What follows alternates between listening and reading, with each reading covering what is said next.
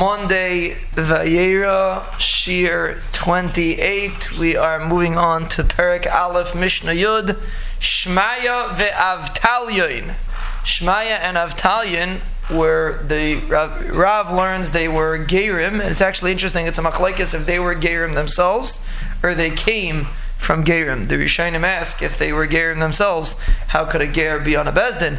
How could he be an Av Bezdin if he's not a Ger?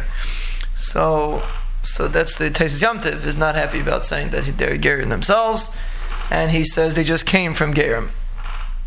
But either way, the Rav seems to say they were Gerim. The Rambam also seems to learn that they were Gerim. And the Rav says that the reason why Avtalyon was called Avtalyon was because Bezdin takes care of Kitanim. Bezdin's in charge when there's Rachman son, someone's nifter, and there's children, if there's no life insurance in those days. So Bezdin needs to take care of them. So that's why he's called Avtalyon. Av is a father, Talia is a child. His Avtalyon is because Avtalyon was the Av Bezdin, and therefore he took care of the children that needed help, and that's why he's called Avtalyon. Interesting.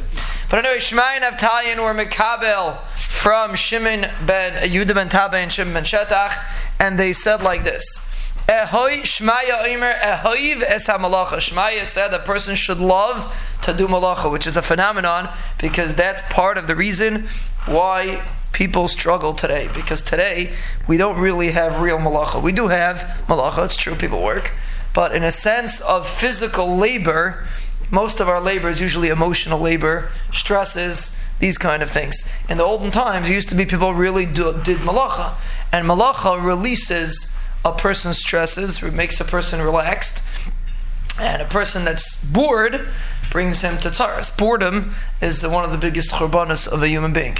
So even if a person is technically, so now people can be busy, and busy, ahayves hamalacha means a person should love to do malacha. A person should love to be busy, a person should never be bored.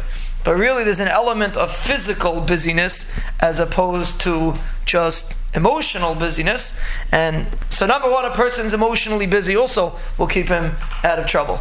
But even physical business, the reason what we do is because we don't have physical business, so we go to the gym. That's what we do. So really, it used to be you didn't have to go to the gym.